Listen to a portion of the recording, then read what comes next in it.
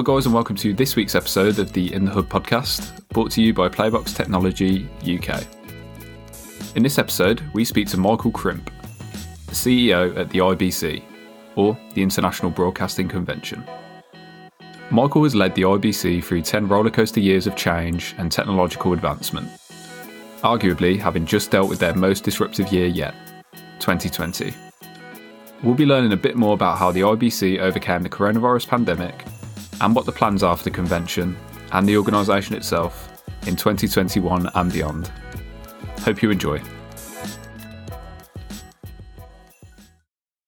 So, welcome to the In the Hub podcast today, Michael. How are you doing? I'm fine, thank you. And thank you for inviting me. No, of course, thank you for coming on and appearing.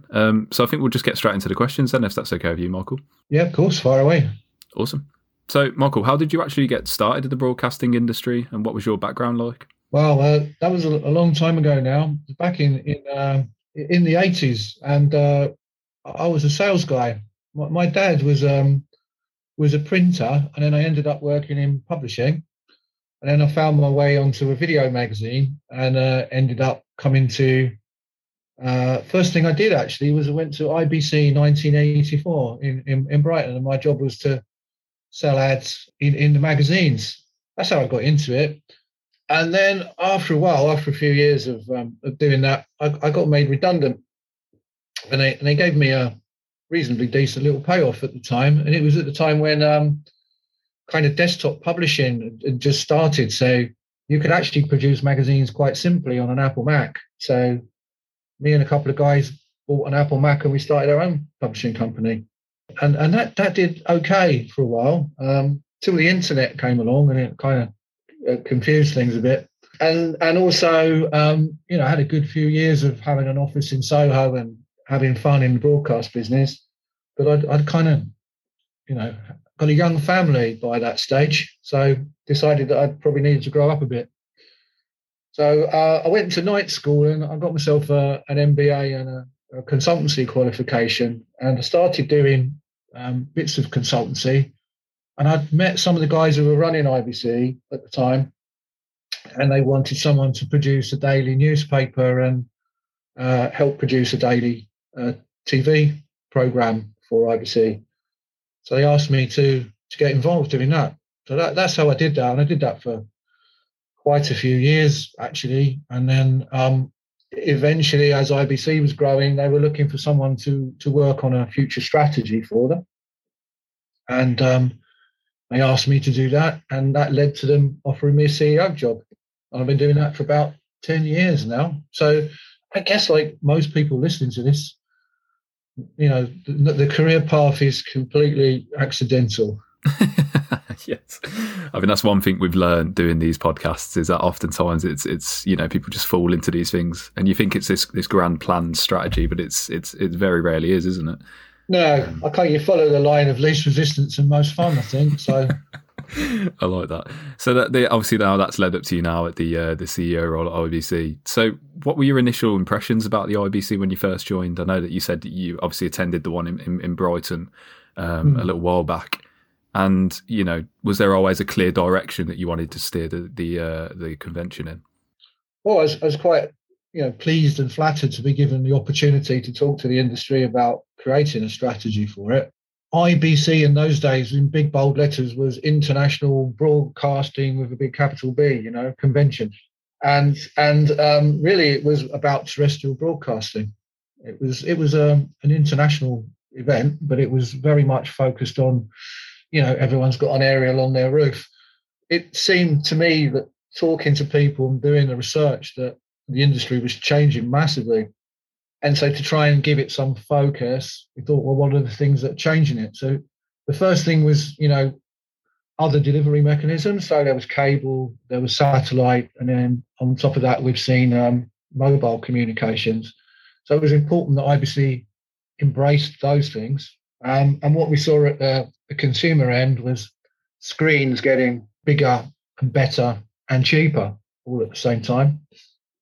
So it became interesting for us to think what the implications of that were and to roll out different parts. So we did things like launch content everywhere, which originally was a mobile zone. We brought in our big screen, theatre. Even had in the original days something like an IPTV zone. And I guess what was sitting behind that was the essence of the strategy which we put together was to be agnostic about screens, because everyone was talking about a TV screen. And in those days, there was a very basic mobile screen, and then there was a computer screen, but the internet couldn't do very much. And then there was a TV, which was sort of interactive, but really it was just receiving information. And then a huge cinema industry. So we thought, well, let's be agnostic about whether we're in broadcast or not, because actually all the skills and creativity in the industry are likely to be the place where everybody converges to make sense of this. So that was a very large part of the success and growth. And you can see that at IBC now. The IBC bit is more of a logo than International Broadcasting Convention. And our current tagline, which is empowering content everywhere, is a kind of summary of where we are in that strategy. So, and I hate to bring it up, Michael, but how have you guys been adapting to COVID-19? So obviously with stuff like the IBC podcast that started and the IBC showcase, the virtual events, what have you guys been doing to adapt to COVID-19? Well, yeah, I think like everyone else, we're struggling a little bit. We've not been able to kind of meet up. Course, yeah. I know it's a big question you've asked. It's a strange place to start, but as a team, we've found that adapting to kind of Zoom calls and all the rest of it has worked. We were really actually quite well set up with on Teams beforehand. We're doing a lot of remote working, but I think now in regards to lockdown, we all just want to get out and get back together. I think the day the pub opens will be a big day for IBC, because we haven't seen each other for a long time. So when we went into lockdown, we weren't really sure what to expect.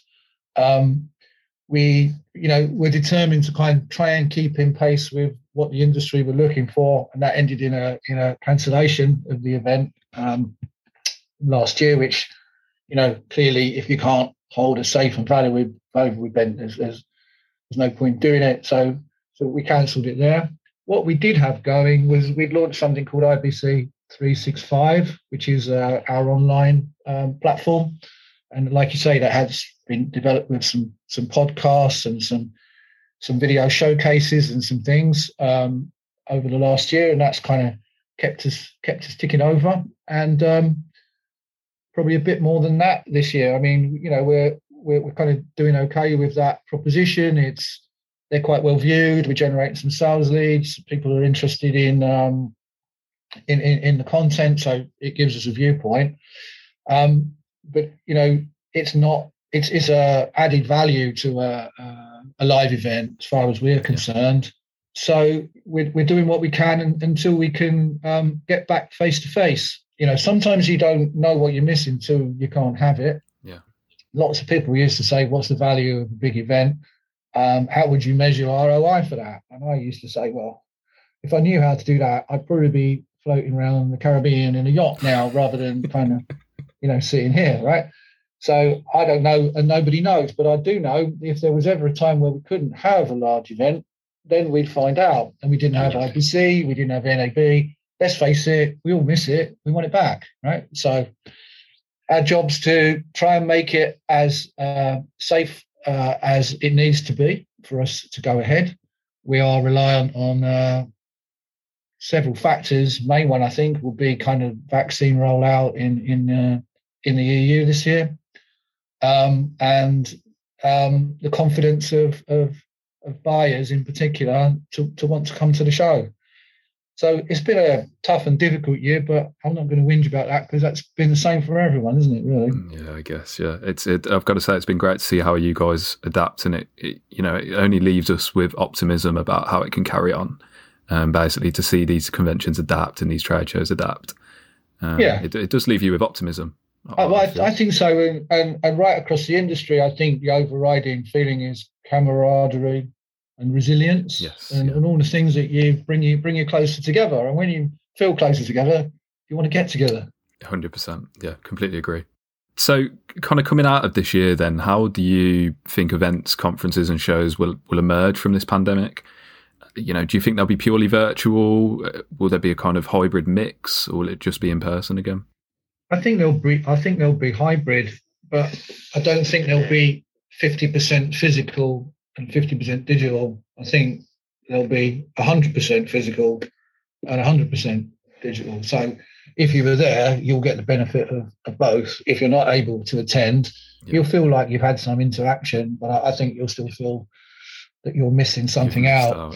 But I mean, we obviously, from our point of view, the way that technology is now, we've been working hard to make sure that our hybrid offering, as we'll call it this year, has enough of flavour of the real show floor. We're planning to do some stuff live and very quick VOD turnaround. And if people look at that and are engaged in that, if they're an exhibitor, they will be able to receive the sales leads from that, because we're trying to connect it up to their kind of on-stand presence, so that if they feel like they want to engage with people who are online, they can do that too. So we see it as an additional thing. Yeah. We think the content part of it is really strong. I'm not sure that you can really replicate a physical experience. If someone could give me a virtual pint of beer that I'd enjoy, then they could prove their point. But I'd rather be there, meeting people. But I do think we can enhance that and make it easier for people who are unable to get there by using digital. So digital becomes a new opportunity for us in addition to what we're doing. I don't think it's a substitute personally. Many might disagree. We shall find out. Yeah, no, I completely agree. I think it's more complementary. I think that's the best route forwards. I don't see it as being this, complete industry changer. And instead of being at these shows, everyone's going to be sat in front of their computer screen for, several hours a day. Yeah. No, completely agree with you. And then, Michael, this is, going off topic a little bit more, but, can you envision the IBC show being anywhere but in Amsterdam? Yeah, I think so. I mean, I like Amsterdam. We've been there a long time, but my heart's in Amsterdam, but my head's wherever the customers need to be to have a successful event. The only thing I would say is I think that in our industry, the social part of it is huge. Back when I worked in the press, I was fortunate enough to talk to the IBC guys when they were considering how they might move out of the UK. And I know that was an important factor, and one of the reasons they chose Amsterdam, not just for its connection as a hub and the venue being able to enable IBC to grow, and the fact that everyone spoke English, but the fact that it was a very social city. Yeah. And I can't see IBC. I can see IBC going somewhere else if it needed to or had to, but I would say it would have to be somewhere pretty sociable. It'd have to be somewhere like, to just throw something out there, a Barcelona or something like that. I don't see it going to necessarily to a big capital somewhere. We do like to take places over. Yeah. It's not just the case of throwing a dart at a map, is it? It's you've got so much to consider. Like I said, it's logistics, it's the social aspect and the environment as well. Yeah, and we've sort of have a long-term relationship with the city of Amsterdam, and yes, yeah, it's a bit like a long-term marriage. You have to work at it, but I think it works for the industry at the moment, and I'm sure they'd stand up and say. I did quite a bit of research on it for IBC a few years ago when they were thinking about whether they should look somewhere else. And to be honest, the data was quite divided and inconclusive. I think I'd summarize it best in a kind of one-to-one conversations I had with people. It's like some people like change, so they're like, let's go somewhere different. And some people don't like change. I always have the same room and same restaurant every year, right? So it came down pretty much 50-50. So in that instance, there wasn't really any real reason to change. But if one emerged, then it's my job and my duty to do that. And of course, we as I say to our friends at the Ride venue, we have to look at alternatives and generate alternatives in case the ride burns down. Yeah, that's very true. So a bit of a general question then, Michael. how instrumental are these trade shows to the broadcasting community? And I know it's been echoed over the last few months in just how much people are missing the interaction and stuff like that. I think we've truly realised just how instrumental they are. But what is it about these shows that you think is instrumental to the broadcasting community? I've covered certain aspects of it, which I really wouldn't underestimate the importance of it being social and being face to face, because business is built on trust, really. So you can do a lot of research on the internet, but if you're making really long-term big investments for you and your organisation, you probably want to go with a team of you and get to know the people, because these things are so complex, they're not going to be smooth, the things will go wrong. So you need to have trust in the people to be able to sort those out. So I think that's important. I mean, I could quote you, from my ABM research about the billions of trade that's done if you take the two big trade shows in the industry. But, as someone who runs a business, and I'm sure lots of exhibitors would back me up, in fact, many have when I've, spoke to them, IBC is a point in time, and you get your products ready for it, you get your marketing ready for it, you get your team all set up for it, you get your, it is a point in time where everything happens. And I think that's really important. Just to compare it with the digital world, there's a deadline every second, right? Because, you can just say, well, I was going to do that today, but it can happen tomorrow. Well, if our show opens at 9:00 on Friday morning, that's when it opens. So the curtains go up and everyone needs to be, doing their tap dance. So it's, I think, a very, very important from that point of view. And then, of course, there's just that human part that you can, that a teams of people can go over and they can meet other teams, they can meet other companies, they can do all kinds of things. And that's where the value is. No, I completely agree. And Michael, this is a question we ask at the end of every podcast. And in one word, what do you see as the future for the broadcasting and film industry? It's difficult in one word, but I would say innovation. Innovation. And you give me, if I'm allowed a sentence, just to you can explain, just explain it. I've seen so many things come into the industry over the years, where in some industries they've been a problem. I mentioned desktop publishing and some technologies and what they've done for the newspaper industry, for example, which is basically sent it in a bit of a downward spiral. But we've managed to adapt and adopt. OTT was meant to be a big threat. Well, it isn't anymore. It's just part of us, right? It's part of what we do. So I think the fact that we're welcoming, we don't sort of push technologies and people away as threats. We see them as an opportunity to innovate is something that I see in the industry. Is one of the reasons I'm kind of proud to be part of it, because people want to collaborate and solve those problems. And we've got, I mentioned earlier about the different technologies that have enabled the growth of IBC, you asked me, but really IBC is just reflecting the growth of the industry. And you look at 5G, for example, you look at AR and VR and some overlaps with the games market. That's just one area, right? So you look at applications of AI and you suddenly start to go, wow, there's really a lot of things and a lot of skill and positive creativity in this industry, which I have absolute faith in will mean that we'll continue to be the forefront. No, yeah, completely agree. And just to finish on then, Michael, were there any exciting projects in the pipeline with you or the IBC that you can talk to us about today? Yeah, I think probably the thing that been working on hardest and haven't quite managed to crack yet is to try and create some kind of 5G environment within the RAI. Obviously, to do that, the conversations need to start at kind of Dutch government and ministry level, and then the RAI, and then the big operators, because I think 5G's got so many potential applications that it would be really good to do that. And I mentioned earlier about our big screen theatre, esports. We did an esports tournament recently.